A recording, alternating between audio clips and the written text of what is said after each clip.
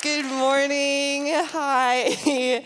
Carla did a great job of introducing me. And yes, you are definitely a reason I came back, for sure. I love being part of this community. So as Carla said, I've been here since 2020, and Fuller Seminary brought me to Pasadena, and I decided to stick around. So now I'm working at Door of Hope. And for those of you who don't know, Door of Hope is a homeless service provider here in Pasadena. So we work with families facing homelessness. Since 1985, we've been operating transitional shelters in the area. And most recently, we've launched into homelessness prevention to keep families housed when they're on the brink of homelessness. So Door of Hope's mission is to empower families facing homelessness through offering holistic services. So we do that through providing case management and through therapy and Bible studies. And so we believe that as citizens of the kingdom of God, that we're called to live a certain type of life. We're called to reflect the ethos of the kingdom. And so if you haven't caught on, Door of Hope is a Christian organization. And so we do what we do because of that, because we believe that we're called to reflect the sacrificial love and the holistic peace that defines what the kingdom is. So that's a little bit about the kingdom, but this morning I want to talk about the King, because today is Palm Sunday, as has been mentioned a few times. So Palm Sunday is the launch of Holy Week, which wraps up next Sunday, Easter, and churches all around the world of different denominations this morning are going to be celebrating and recognizing when Jesus made his triumphal entry into the city of Jerusalem just days before his trial, his crucifixion, and his resurrection. So today is pregnant with anticipation. There is this sense that something is about to happen. Jesus is on his way into Jerusalem. We're welcoming him in. So, as we're welcoming him in this morning, throughout this week, I want to ask you, who are you welcoming? What kind of king is Jesus? Because he's here, the king has arrived. So what kind of king is he? And now we're going to hear from Livy, who is bringing us our reading from Luke 19.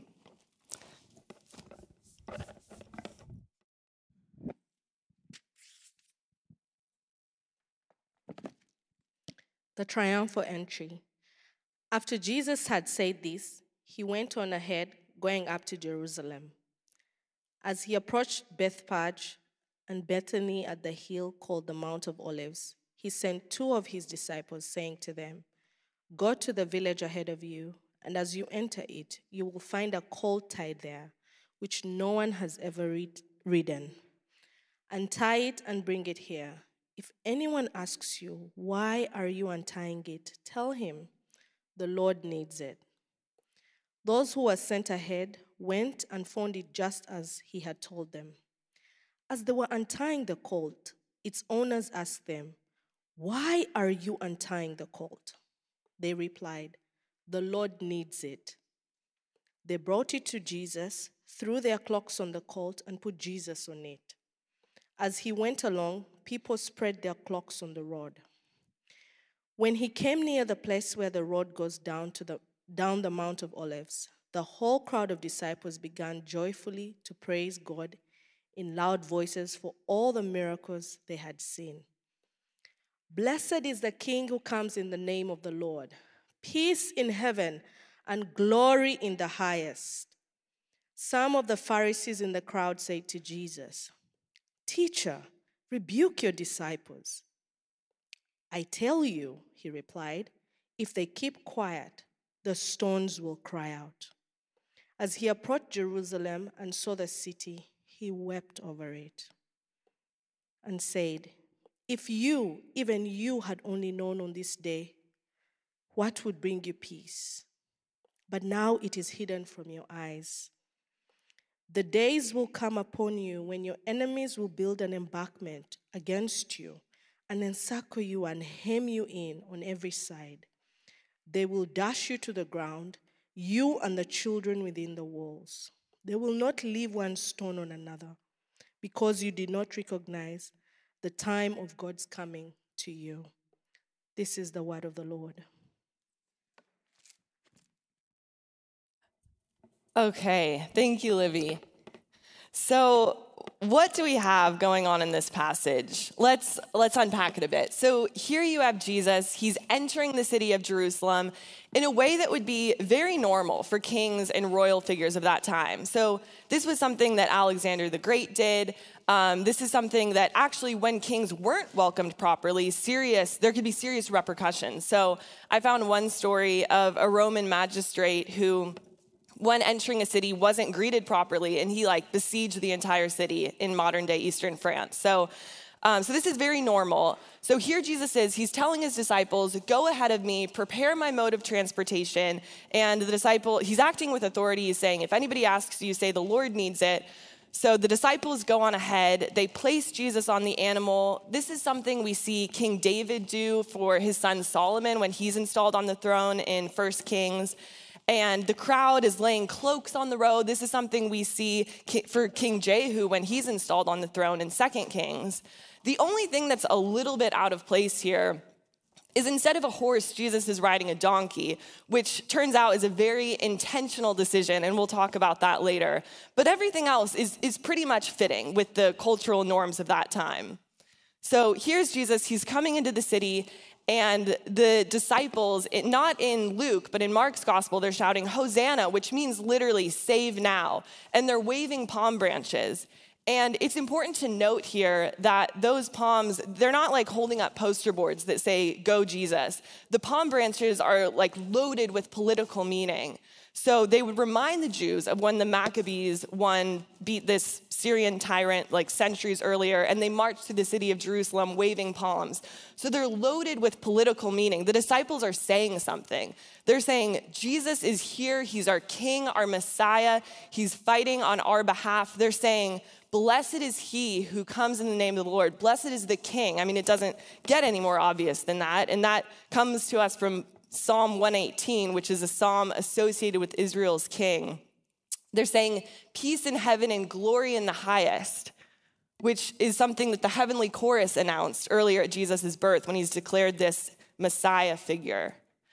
So it's clear what the disciples are saying and what the crowds are communicating. And the Pharisees even are telling Jesus, quiet your disciples because they're going to cause a disruption.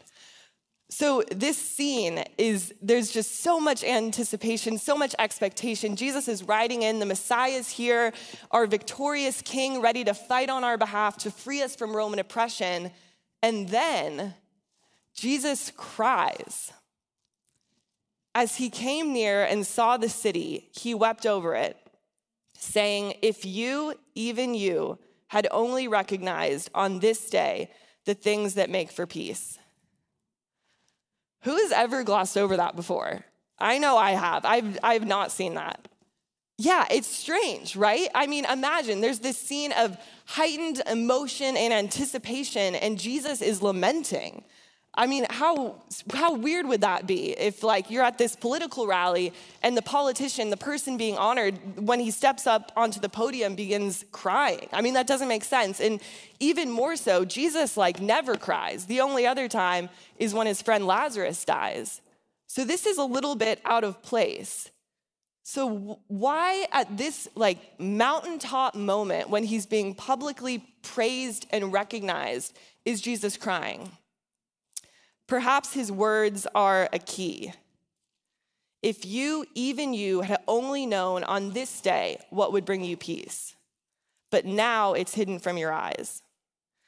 The author Jason Porterfield says, Jesus' lament is of the utmost importance. The passion with which this lament was spoken reveals the depth of Jesus' concern. At the start of Holy Week, more than anything else, Jesus longed for his admirers to know how he makes peace. So unfortunately, the disciples only have a partial view of who Jesus is as king. I mean, sure, in some ways they've got it. They know that he's a Messiah. They know that he's on this mission from God, that he's been divinely appointed, but they're still missing something. Could Jesus be lamenting because he's saying to the crowds, to the Pharisees, to his own disciples, if only you saw the kind of king I am, and if only you saw the kind of peace I bring? Because Jesus is not the king that the disciples expected. Jesus is a subversive king. He's a sacrificial king. So I want you to think about the words and the images that come to mind when you picture royalty. I watched season 1 of The Crown, and so that's what I know about royalty. And I know that from that a royal figure has a certain level of power and influence. And it wouldn't be any different in the Roman Hellenistic context. In fact, at this time, there was this growing tradition of the imperial cult, which was basically like this glorification and deification of rulers. So Jesus, in a context in which royalty, they're up here, kings and leaders, they're up here. Jesus, the king, completely subverts the world's expectation of what it means to have power and to have authority. Jesus is a subversive king. When the disciples were expecting Jesus to bring a peace that would come through violence, a peace that would come through victory over Roman oppression, Jesus would bring a peace that would be so much greater. His mission of peace would be one that actually encapsulates every worldly definition of peace and what it means to be at peace. The disciples were hoping for this shallow peace, a negative peace, which is defined by a lack of conflict or violence. They might have been confusing peacekeeping with peacemaking. So peacekeeping is in a situation where there's a conflict overseas and the UN will send a task force there to squash the conflict, usually through some amount of force. And there's still hostility between enemies. There's no reconciliation, but there's just no active warfare. That's peacekeeping. But Jesus is not in the business of peacekeeping. Jesus is in the business of peacemaking. And that's about putting down the sword to seek peace. It's about taking what's broken and making it whole. Jesus brought a peace that went far beyond reconciling political systems. This vision is so grand and so multifaceted that the English word peace doesn't actually do justice to what we're talking about here. A better word would be shalom. And one biblical scholar, Randy Woodley, says that peace would only be an adequate description of shalom if it were right to say that the Grand Canyon was this crack in the ground, or that the Pacific Ocean was a pool of water. That doesn't, as we know, come anywhere close to describing what those phenomena are. And Martin Luther King Jr. said that shalom is the power of the kingdom of God. So this is kind of a loaded concept, so we'll try to break it down. But biblical scholars say that shalom is about individual and collective wholeness. It's this state where it involves the material and the moral and the relational.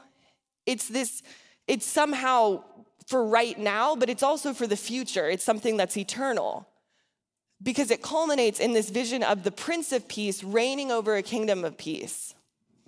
It's a state of complete wholeness. One definition is just everything's working well, everything's right, everything is as it should be. So it's about wholeness within me. It's about wholeness between me and you. It's about wholeness and harmony between us and them. It's about wholeness and harmony between all of us and creation. And it's about peace and justice and wholeness and harmony between us and God. So Jesus' peace that he's bringing, this shalom, as you can probably grasp now, it's so much bigger than just about peace between political systems. This is a comprehensive, holistic vision of peace. So when I think about shalom, because it's kind of, again, hard to wrap our heads around, I think about a story that I heard from Janelle Austin. And Janelle used to be a director at Fuller, and most recently she's living in Minneapolis, Minnesota, and she's doing a lot of racial justice work.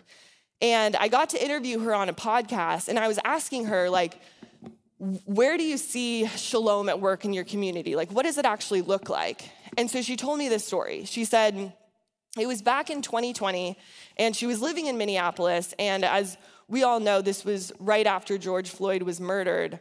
And so this time was characterized by such violence and such a lack of peace, such brokenness in her community specifically.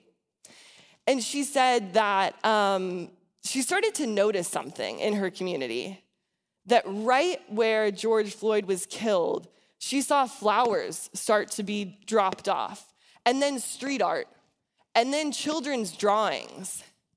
And this space that had seen so much violence and atrocity began to be transformed into like this place where the community could collectively gather and mourn and hope and pray. And there were these offerings laid of pain and of hope.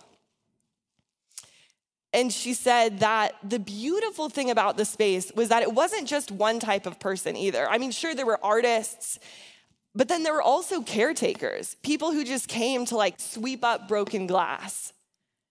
And also, it was like this intersection of the entire community and then eventually world. I mean, people have really gone to see this memorial from all over. And people were showing up, not just those who were directly affected by the violence, but people who had seen it happen to their neighbor. And they were like, I care about that.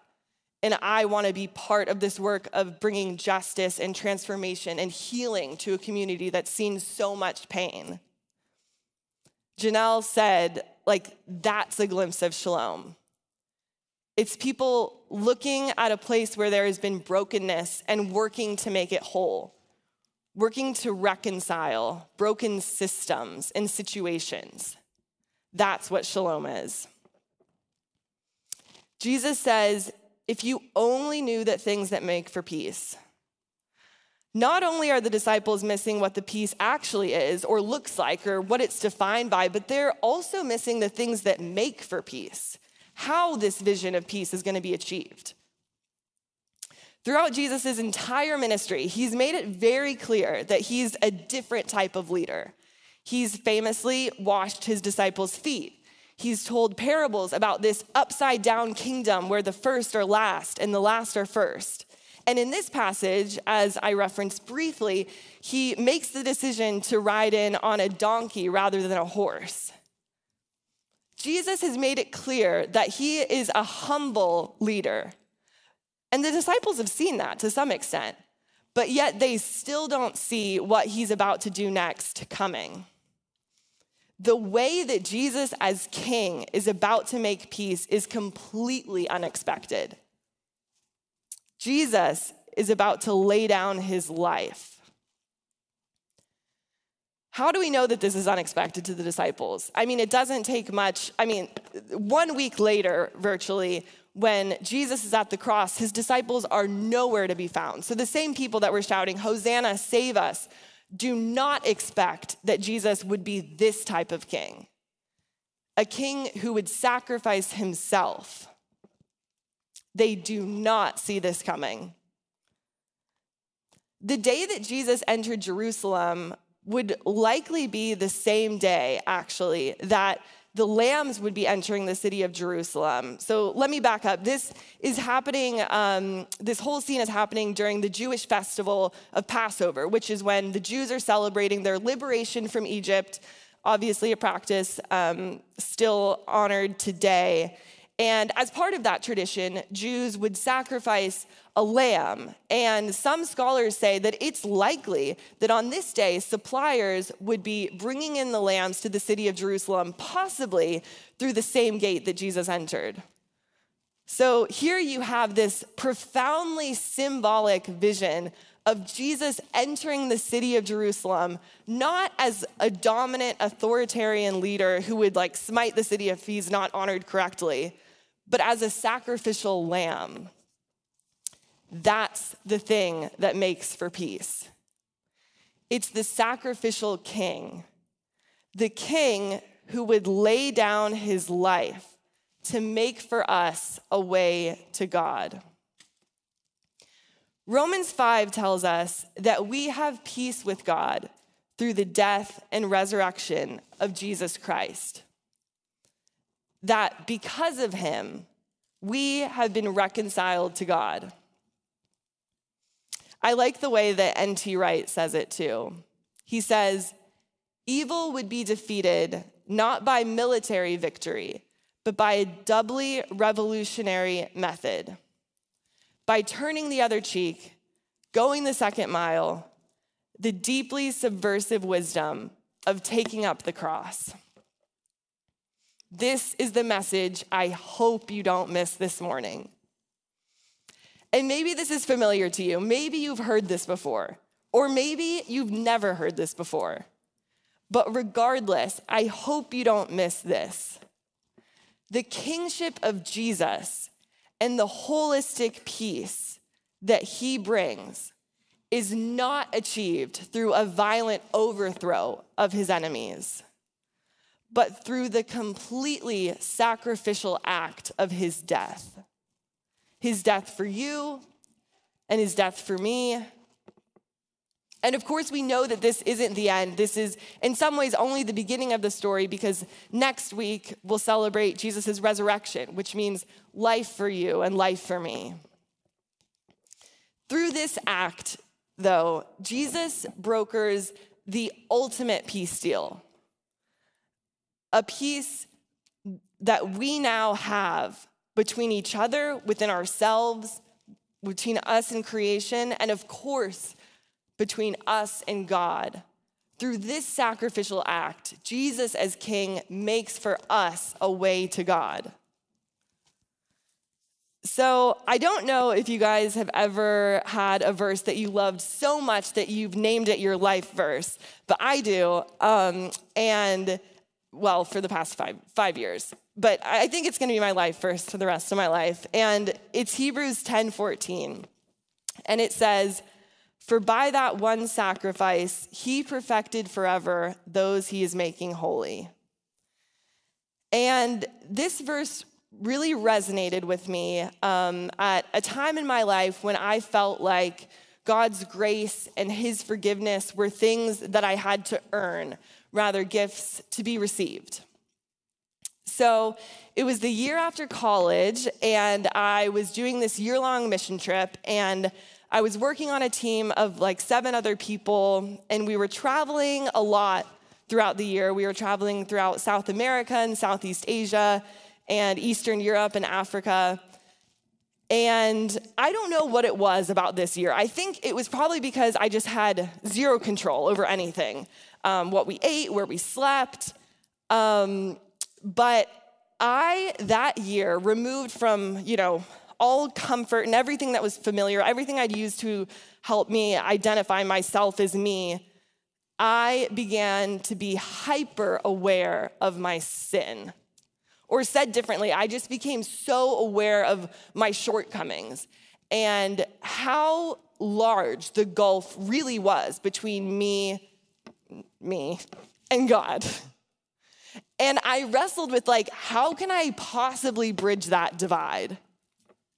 And I became so fixated. It was something that I wrestled with that I remember one night we were in Siem Reap, Cambodia, and we were staying at a hotel, my teammates and I, which was unusual. We weren't normally in hotels, but we were for a few days, which was nice. And we were worshiping on the roof of the building, and I just remember I felt so broken.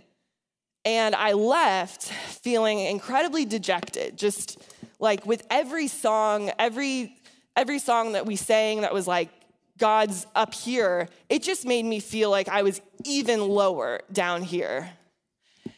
And I remember I was sitting by the pool, and I must have been giving off I'm not okay vibes, because my friend Jacqueline walked out and she saw me and she walked up to me and she just sat down next to me and started asking me questions.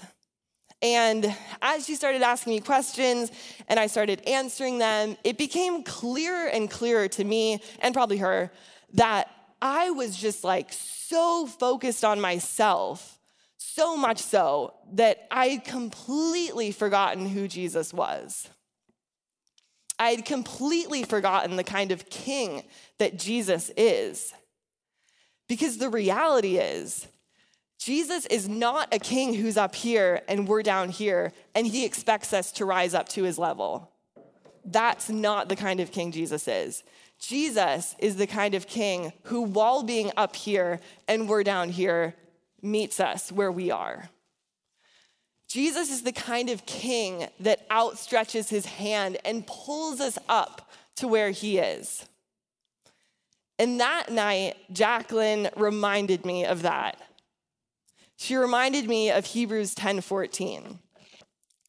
For by that one sacrifice, he perfected forever those he's making holy. He perfected forever, not me. It's not something I have to do. There is so much freedom in that message and so much hope. So I'd like to ask you the same question I asked at the beginning of our time together. What kind of king is Jesus? Who is Jesus to you in your life? Is he even a king?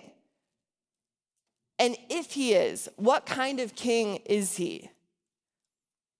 Is your understanding of Jesus informed by some worldly conception of royalty or of what a king should be or of what anyone with any level of power should be? Are we just like the disciples, expecting Jesus to ride in on a horse, like guns blazing, ready to shoot down whoever's in our way at the exclusion of other people? Or is Jesus the kind of king who brings about a holistic peace, not through gunning down our enemies, but through sacrificing himself? Is that the kind of king that Jesus is? Because if we do accept that that's the kind of king Jesus is, then that means something for us. The invitation then is actually so much deeper. Because we then, with him being our king, are part of a particular kingdom, which means that we're called to live a particular kind of life, a kind of life that's defined by this holistic peace and this sacrificial love. We're called to reflect the character and the identity of our king. We're called to examine our status and our power and our privilege and to use those things not for our own gain, but for the well-being of others. And I don't know what this would look like in each of your lives, in my life. But I do wonder how it would begin to transform communities if we examined the things that we've been given, our power, our status, our privilege, and use them for the well-being of others, if we leverage them for the well-being of others. And that could be different for each of us. I mean, that could be age, race, gender, wealth.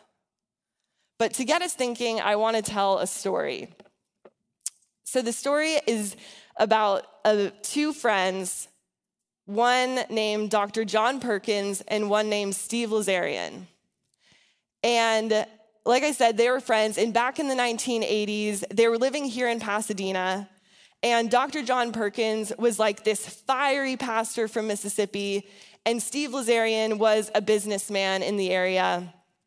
And the two of them began to notice something in the community. They began to see that some were doing really well. Some people were like thriving, and then others were not at all. And specifically in Northwest Pasadena, there was this ongoing cycle of poverty that led to violence and illegal activity. And John and Steve, recognizing this, recognizing the wealth gap and the way that it was affecting the city, decided, we want to be part of some sort of change.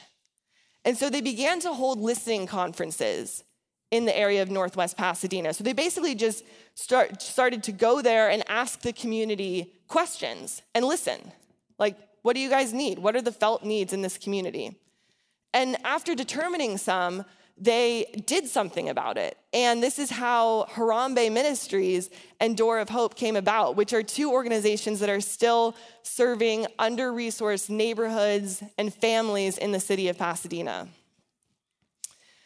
So John and Steve had things to offer. Dr. Perkins was skilled in urban development. Steve was a successful businessman and had the ability to fund a ministry. And so they looked at their resources and their skills and their particular giftings, and they used those things. They wielded them, not for themselves, but for the community. What would that look like if we were to do the same? And it's important to note that they didn't go into the community with all of the answers, but they went in just opening a space to listen, to hear from the community, and then from that place, partnered with the community. And this is very much still Door of Hope's model. You know, the starting place when working with families is never that they need to know Jesus as their Lord and Savior. But it's like the very simple providing shelter and providing meals. And from that place, families, people, when we sacrificially love in that way, can catch a glimpse of the kingdom, a glimpse of shalom. Now, I want to spend a little bit of time in reflection this morning. I want us to reflect on who Jesus is. Who is Jesus to you? Is this new for you this morning? Or is it so familiar that it's easy for it to just kind of go in one ear and out the other? Because this message is actually quite profound. The kind of king that we worship is a king who brings about a peace that's so much greater, so much richer than we could ever imagine. And if Jesus really is who he says he is, a king who turns the characteristics of kingship upside down, bringing a peace that's so much greater than what the world offers through his sacrificial act of love. What does that mean for you? Maybe it means that this morning you just receive him. Maybe it means that today, for the first time, you welcome him into your life as this kind of king. I invite you to close your eyes and take a minute to reflect. What is the invitation for you this morning?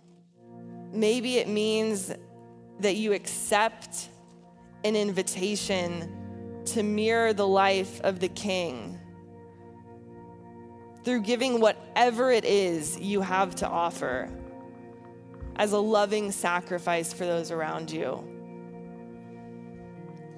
Maybe it looks like you acknowledging that you do hold a certain level of power or status or privilege, which you don't need to be ashamed of in any way, but Jesus actually invites you to recognize it and use it.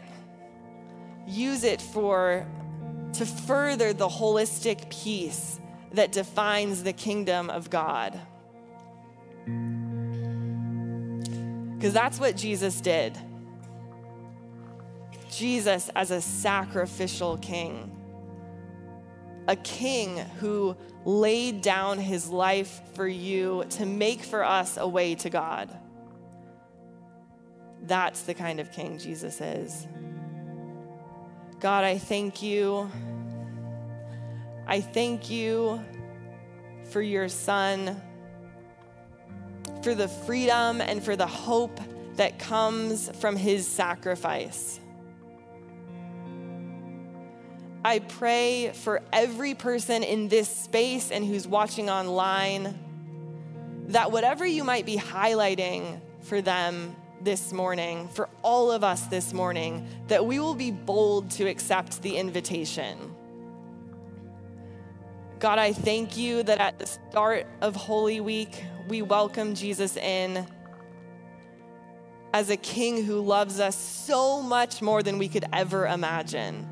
So much so that he went the distance to pull us up to where you are. God, would you bless the rest of our time this morning as we usher in the King,